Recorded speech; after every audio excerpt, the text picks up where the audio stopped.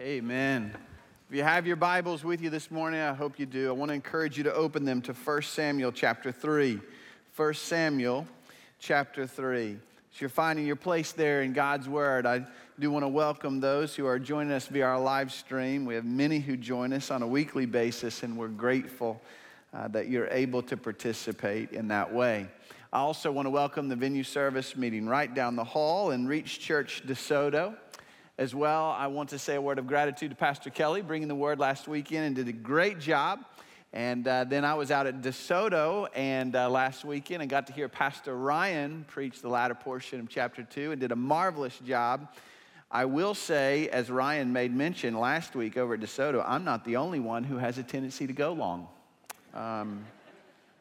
Ryan went a little over his time. So he did a great job. I'm just joking. He did a great job, and we're so grateful for our staff and our team and their ability to deliver God's word in that way. Well, 1 Samuel chapter 3. One other thing. We have a couple events this week I do want to make mention of. Men's worship night Tuesday night. Men's worship night Tuesday night. If you're able to be here, it'll be a great time of fellowship. The goal of this is to plug men into discipleship. Some of you have been discipled. Some of you have been walking with the Lord. You've had others kind of carry you along, and you're a place where you want to become a disciple maker. We want to get you plugged in. Others of you, maybe you've known the Lord for some time, but nobody's ever kind of come alongside you, help you understand how to study God's word, how to apply it into your daily life, and become a disciple maker yourself. And we want to help you. And so it'll be a great time. We're going to worship at about 6:45. It'll start at 6. We're going to have dinner from 6 to 6:45. 6:45 we'll worship, and then I'm going to be preaching on what it means to be a disciple of Christ, and then we'll have a time just of fellowship and networking. Then on Thursday night, the women's group will meet. They call theirs Dwell. They're a lot more creative than us men. We just call it men's worship night. That's all we got. That's all I could come up with. The women is Dwell, and they're looking at the I am statements of Jesus. And so, ladies, if you're able to be here, please RSVP if you're planning to be a part of those events so we make sure we have enough meals for everybody who's attending. 1 Samuel chapter 3. We're going to look at verses 1 through 10 this morning. You remember in chapter 2, the beginning of chapter 2, Hannah has declared God's sovereign. God is in charge. That God has the ability to raise up. God has the ability to bring low. And the rest of that chapter, as we looked at it last week, you see that principle playing itself out. Eli and his sons, they have taken a position of religious authority that God has given to them, and they've used it to line their pockets, fill their bellies, and satisfy their sexual desires. They're abusing God's people in a position of religious authority. And God is about to bring them very low. God is watching. And so what you saw last week, in fact, the end of chapter 2, there's a man of God who comes and essentially says to Eli, "You're fired." And in chapter 3, he's going to hand him his pink slip. And in chapter 4, they're going to be dead. Listen, God opposes the proud. Specifically, when you look at a position as religious leadership and authority, you remember Jesus said, I believe in Matthew 18, he said, anyone abuses these little children, it would be better to have an upper millstone tied around your neck and drown in the depths of the sea. I mean, you take a position of religious authority and you use that position to abuse my children, it'd be better if you hadn't been born. Here's men that have been abusing a position of religious authority, and God is watching, and God will bring them low. And yet in the midst of all that, what did we also see? Last week in chapter 2, these little staccato statements. You're seeing all the immorality and the wickedness of Eli's sons, but in the midst of it, these little staccato statements, Samuel's faithful. Unfaithfulness of Eli and his sons and the faithfulness of Samuel. And God gives grace to the humble, and God is about to raise up this little boy in a dramatic way, not just to be the head of the prophetic order, but to inaugurate the monarchy of Israel. Really what you see here, if you want to kind of, I've kind of titled this the call of Samuel. We'll do part 1, part 2, we'll look at later. But this is the way to greatness. What does it look like to be great in God's eyes? What does it mean for a Christian to be successful? That's what you see in Samuel. You want to know what success looks like in God's eyes? You want to know what greatness looks like in God's eyes? Watch Samuel. With that in mind, let's pray together. We'll work our way through this text. Father, we thank you for the opportunity to come to your word. We don't take it lightly. Certainly, we are humbled that we have your word in front of us. And Lord, we count it a great joy to live in a nation where we still enjoy great freedom. We can come openly and freely today and open your word and hear from you. I pray, Lord, that you would calm our hearts. Help us to lay aside anything that would distract us from hearing your voice today. God, I pray that you would speak to each of us individually. Pray that you would speak to us corporately. We need to hear your voice. Holy Spirit, speak through your word today. We pray this in Jesus' name. Amen. We'll look at verse 1. It says, "Now the boy Samuel was ministering to the Lord before Eli, and word from the Lord was rare in those days. Visions were infrequent." The first thing that you see here as you look at Samuel's life is he's simply ministering before the Lord. He's simply being faithful in the ordinary activities of his life, taking care of the articles in the temple. Essentially, he's carrying Eli's bag. The picture here is that Samuel is not on some kind of career track. He's not manipulating and maneuvering the circumstances to try to set himself up to attain a position that he's been longing for. The one thing that you see in Samuel's life is the only thing that he really longs for is faithfulness to God. Nothing wrong with being ambitious. Just make sure that the one thing that you're most ambitious for is the glory of God. Here is Samuel. He's just being faithful, and God is going to raise him up. It's a picture that we see in all the great men and women of Scripture, that greatness is just almost kind of something that they back into. That the story of their life is not just a career path, it's just being faithful, and greatness is an interruption. In fact, we see this in Joseph's life. You remember Joseph, he just serving his father, then he goes and serves in Potiphar's house, and then he goes and serves in prison. Wherever he went, he just sought to be faithful, he just sought to be a servant, and then God says, we're going to raise him up, and he becomes prime minister over all of Egypt. You see it in David's life. We're going to study it later in Samuel. David just seeks to be faithful. He's going to be faithful to his father. He's going to be faithful as a shepherd. He's going to run a Meals on Wheels program out to his brothers on the front lines of the battle. No matter where he went, David wasn't seeking to be king. He wasn't seeking to have a position of great authority. He was just seeking to be faithful. That's the picture that we see of Samuel. And I think if I'm take a moment just to speak to young men and women, you want to be great, be faithful in the little things. You want to have success as a believer in Jesus Christ, the key is to be faithful every day in the ordinary activities of life. The question I would have, are you being faithful in reading God's word? Are you being faithful in prayer? If you're a student, are you seeking to be the best student you can possibly be? In your vocational life, are you seeking to be the best employee that you can possibly be? See, here's the picture. If you're not faithful in the little things, why would God give you trust with the big things? The picture of Scripture is that great men and women are great because they're faithful in the small things. And God interrupts their life and puts them in a position of greatness. So we see this picture of faithfulness in Samuel, and he's faithful in the midst of an unfaithful situation. It says the word of the Lord was rare in those days. Visions were infrequent, meaning that the spiritual climate of Samuel's day was not conducive to spiritual growth. It's not like Samuel could say, you know why I'm great spiritually? Because, boy, I had a great home life and everybody, I just had godly examples all around me. No, the fact of the matter is that, number one, in the nation, Eli and his sons, they've dropped the ball. They were intended to be the voice of God to the nation, to hear from God and declare his word, that it might become a lamp unto their feet and a light unto their path, that the nation would produce these people who are like trees firmly planted by streams of water, because the word of God is being delivered. And yet they've dropped the ball, and it's as if God in an act of judgment just kind of turns off the spigot. You don't want me? I'll just stop talking and we'll see how you do from there. It's a very dangerous place to be where the word of God becomes rare. I don't care if you're talking about your individual life, your family, a church, or a nation. When the word of God is rare, it's a bad day. Because when you have no word of God, everything is subjective. There's no truth. Man becomes autonomous, and everybody does what is right in their own eyes.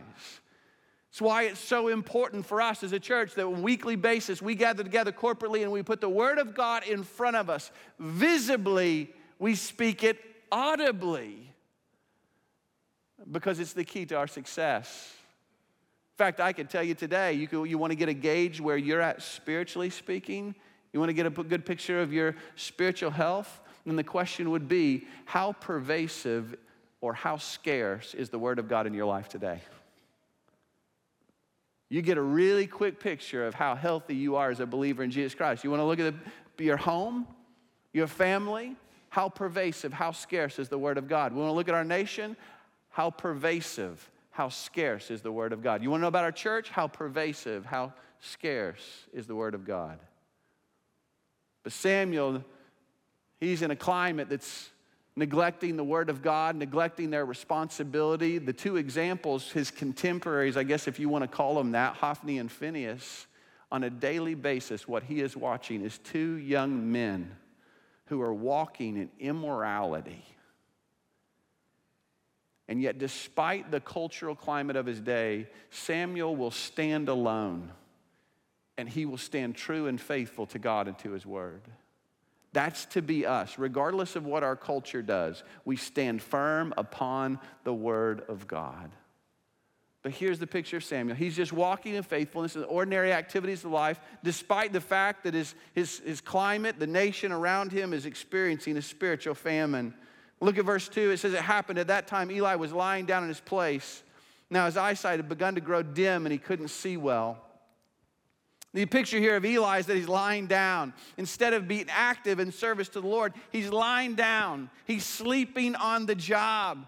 Later on, we learn that he's grown rather large. He's grown fat off the sacrifices of the people. There's no spiritual or physical vigor in this man. It's a sad picture. In fact, the picture that I have of Eli is very similar to the picture that I have of Isaac. Eli is just kind of coasting to the finish. Certainly, this is a man that at one point or another, he heard the voice of God in his life because he tells Samuel how to respond when you do hear God calling you. But he's begun to coast. He's grown lazy. He's grown spiritually lazy. He's not been willing to do the tough and difficult things of declaring the truth of God's word to a nation that probably didn't want to hear it. In fact, you get to the beginning of chapter 4, Samuel's going to declare the word of the Lord's going to come to the nation through Samuel. And guess what they do? Nothing. Because I think the picture is in chapter 4, they despise the word of God. They don't want to hear it. It's not easy to declare the truth of God's word. Eli's fallen down on the job. He's neglected his responsibility as his father. Is it easy to discipline your children? Parents, do we say, boy, I just can't wait to discipline my kids? It's a whole lot easier to turn a blind eye, isn't it? To just let it go. I don't really want to do that. I don't like conflict. I'd rather not cause a problem with my children and let it go. This man has grown spiritually and physically lazy in every aspect of his life, and he just kind of coasted into the finish. In fact, it says his eyesight has grown dim. He's supposed to be the light of God to the nation, and yet the lights have gone out. His eyesight is dim. This is a man who mistook Hannah for a drunkard. He's a man who can't see the spiritual wickedness, the immorality of his own sons. In fact, Matthew Henry says he's probably grown blind because he's been winking so much at the immorality and the sinfulness of his boys. It's a sad picture. He's meant to be honored. This is a man who's meant to be a blessing, and yet he's become an embarrassment. He's old and lazy and blind. And just as I spoke earlier to young men and women who are seeking to be great for God, and the key is just faithfulness to the ordinary activities of your life, there's a word here for senior saints, and the word for senior saints is don't coast to the line.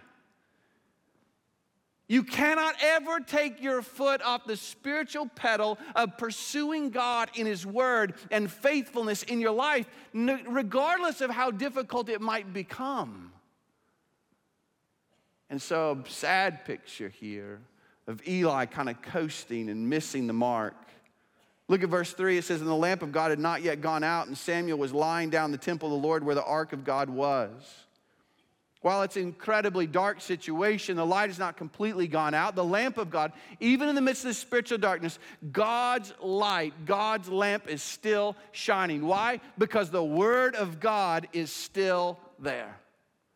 See, the light of God's Word never goes out. All flesh is like grass, and its glory like the flower of grass. The grass withers and the flowers fade, but the word of the Lord endures forever.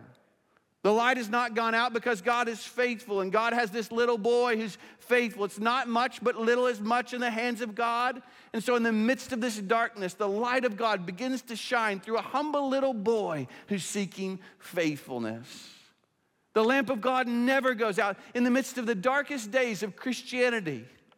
In fact, nations and countries where they've tried to ban the Word of God, the Word of God still exists, it still shines in the midst of even the darkest places. You go to Russia where they tried to ban the Word of God. You go to China where they tried to ban the Word of God.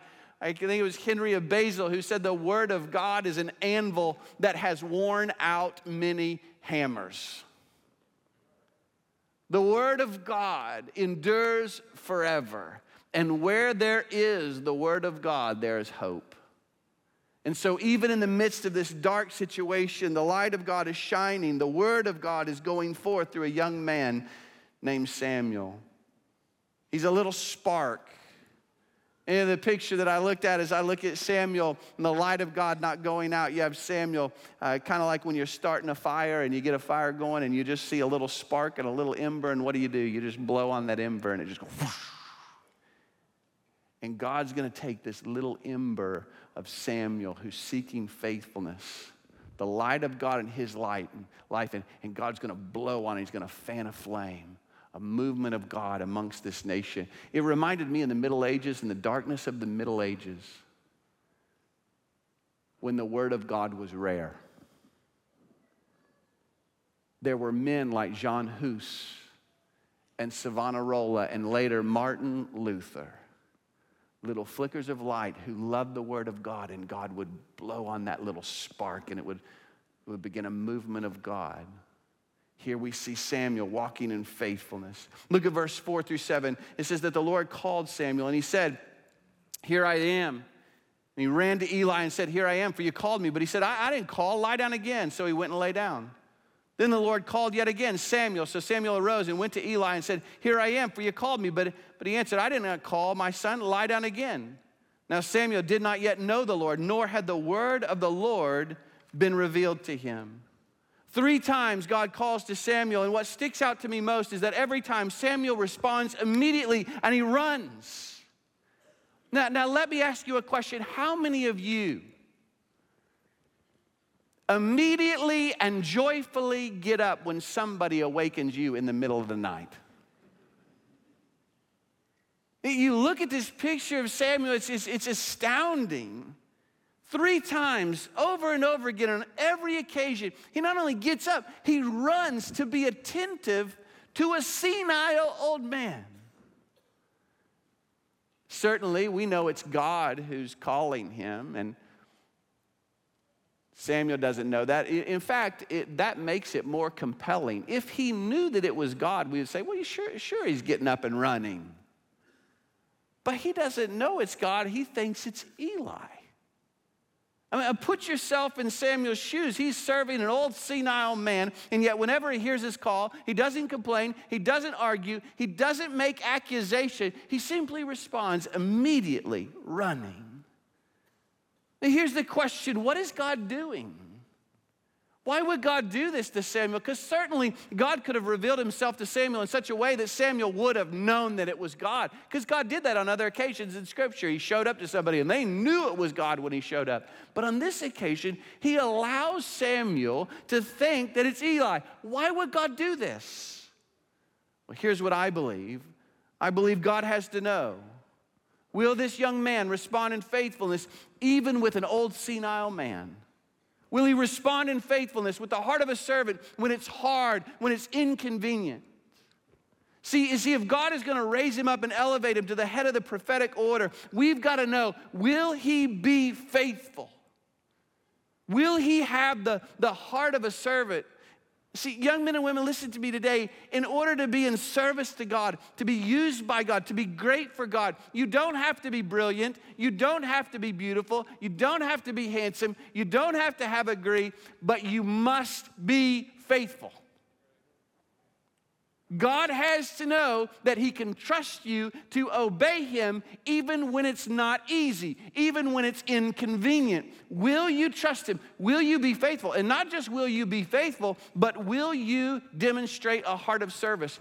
Because listen, if you take a man and you elevate him to a position of leadership and he doesn't have a heart of service, you will only give him a greater opportunity for abuse. See also King Saul. See also Eli and his boys. You take men and elevate them to leadership and they have no character. They have no faithfulness. They have no heart of a service. They just become these men who abuse. You'll see it with Saul. Throughout 1st and 2nd Samuel, you're going to get a good picture of leaders who abuse and use people, and you'll see a picture of leaders who serve and bless. And God's got to know, if I'm going to use this Samuel, I got to know, will he be faithful? Will he be attentive? Will he have the heart of a servant?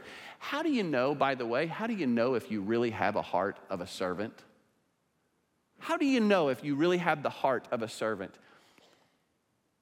Listen, anybody can teach on service and humility. God doesn't want to see, well, can Samuel preach a good sermon on service? He doesn't care. How do you know that you're a servant? Here's how you know.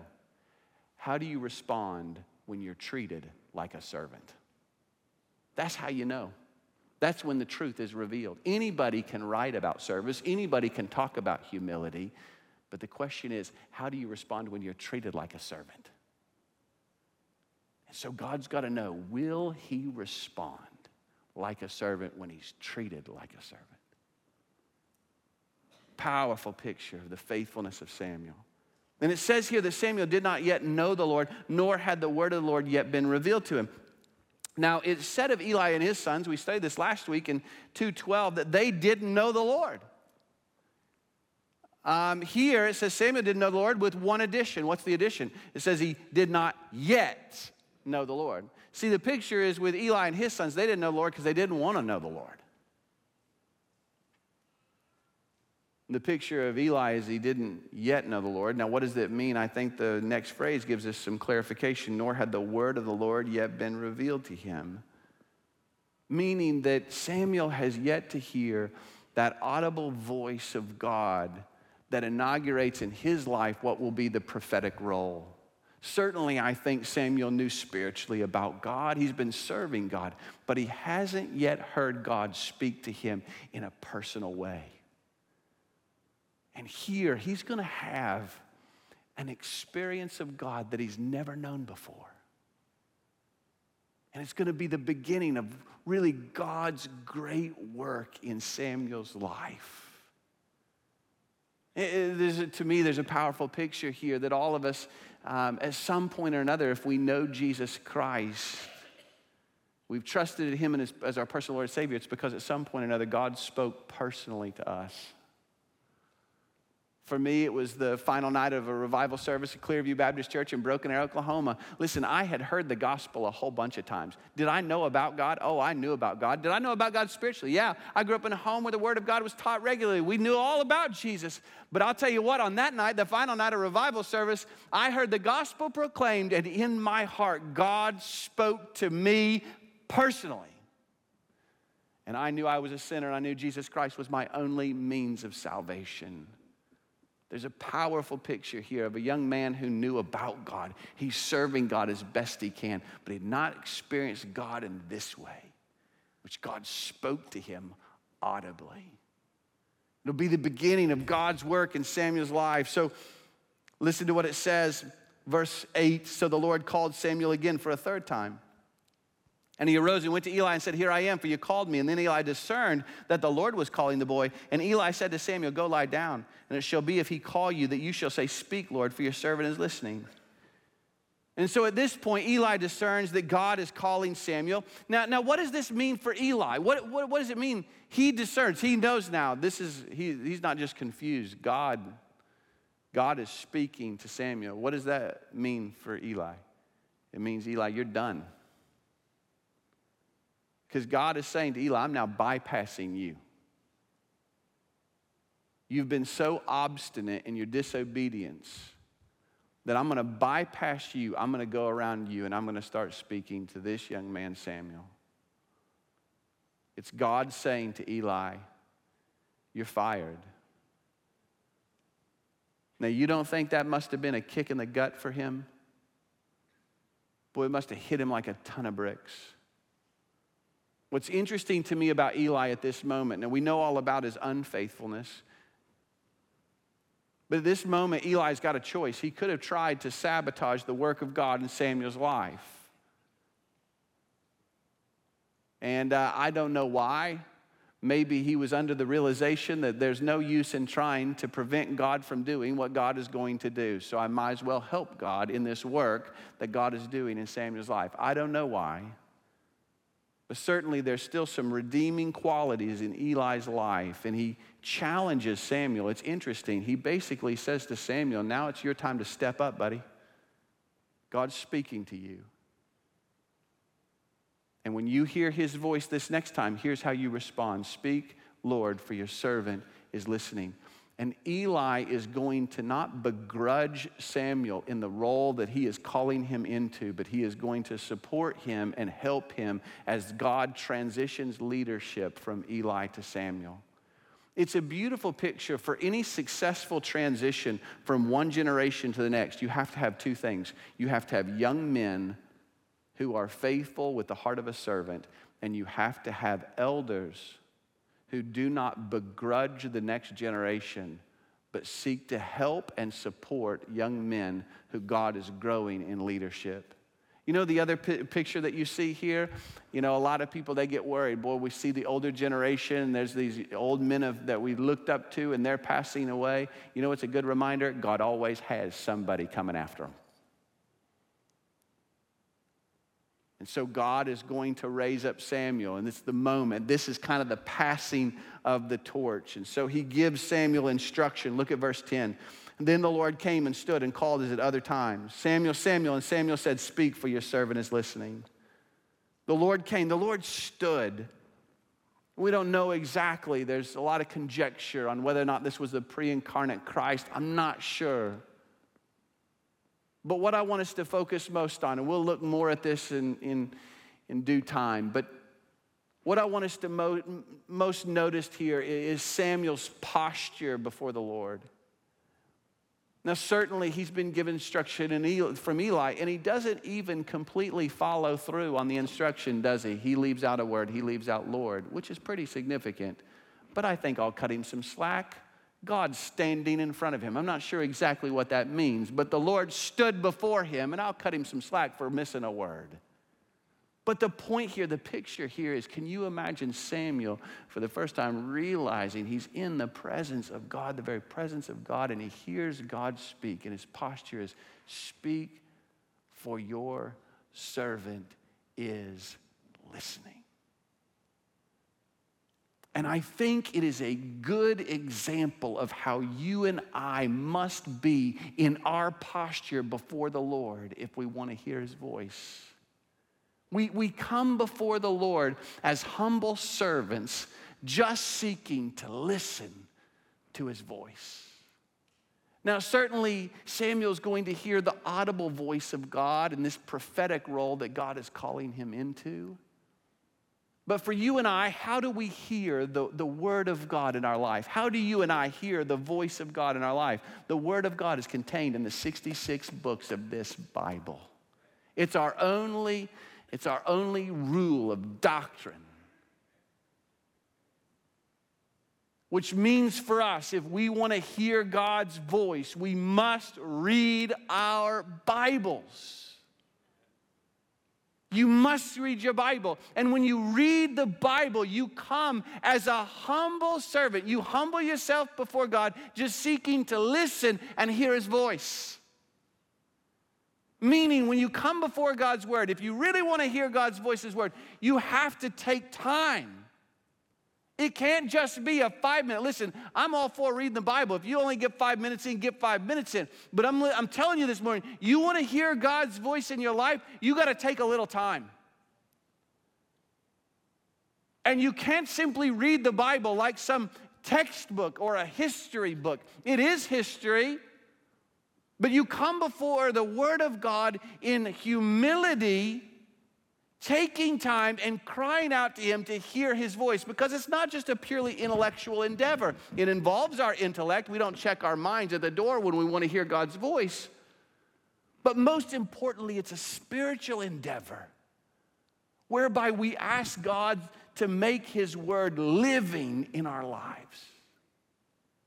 We all know those moments in our lives when we're studying God's Word and it's just another textbook. We're just reading a book. But then there's those moments when you get in God's Word and you hear His voice. And He speaks to you in an audible way. And you realize that the God of all the universe loves you. Can you imagine how profound this must have been in Samuel's life?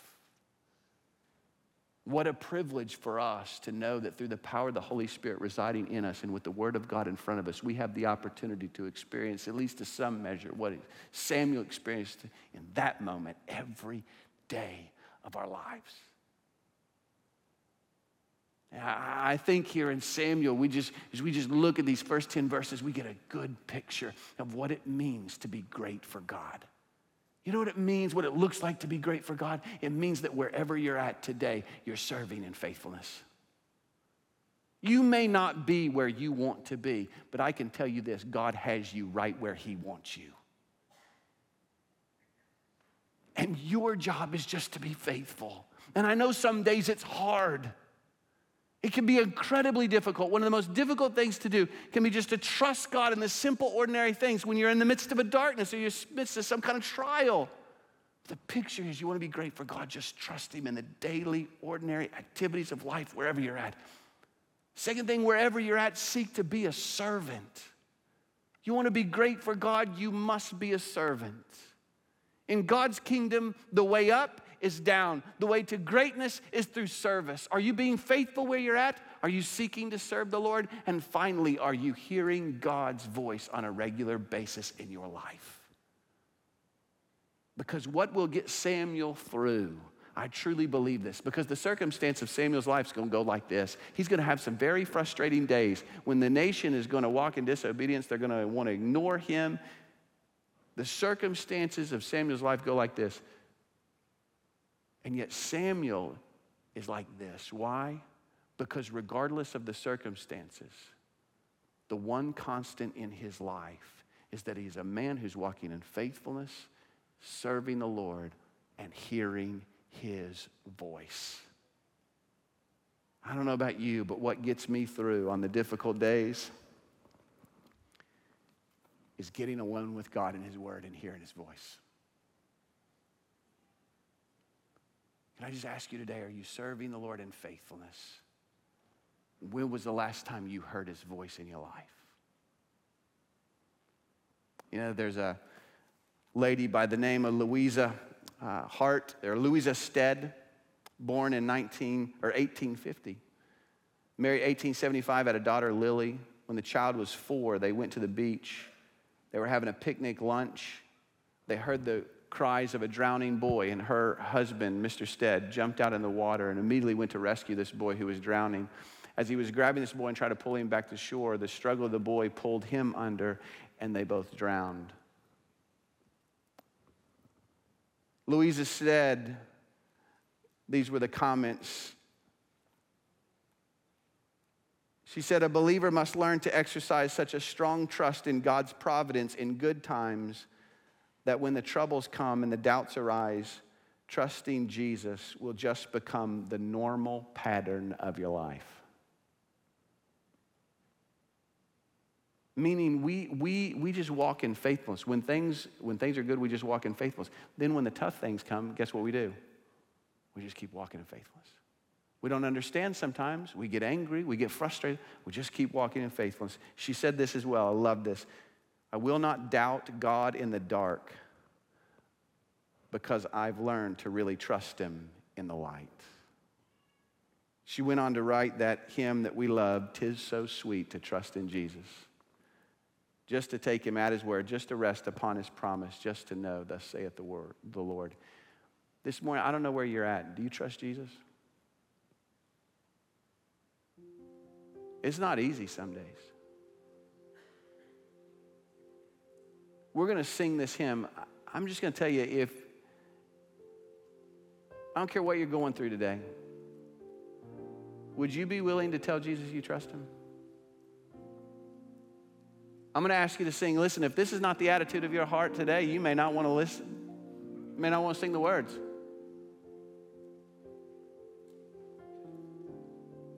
But I'm telling you, it's a sweet thing to trust Jesus. So let's stand together. Pastor Bill's going to lead us in this, and then we'll enter into a time of invitation. And 'tis so sweet to trust in Jesus, just to take him at his word, and just to rest upon his promise, just to know, thus saith the Lord. Jesus, Jesus, how I trust him, how I proved him more and more. Jesus, Jesus, precious Jesus, oh, for grace to trust him more. Amen. We're going to enter into a time of response. Maybe you're here this morning and the Lord has been working in your heart and you know you're a sinner. I would tell you today, trust in Jesus. God opposes the proud. If you're here today, you say, well, you know what? I'm going to get before God one day. I'm going to tell him all the good work I've done. I'm trusting in me. Listen to me. God opposes the proud. But if you're here today, you know you're a sinner. You know you've been humbled before the Lord in the depths of your sin. The good news is God gives grace to the humble. If you're here today, you know you're a sinner, you've never trusted in Christ, I pray that you would do so. We'll have pastors here at the front, love to talk with you. Maybe you just want to pray. Pray with the pastor, pray right where you're at. Maybe you would like to unite with our church family. You've been through our membership process. But know this today, you'll never regret obeying Jesus, so you respond as we sing.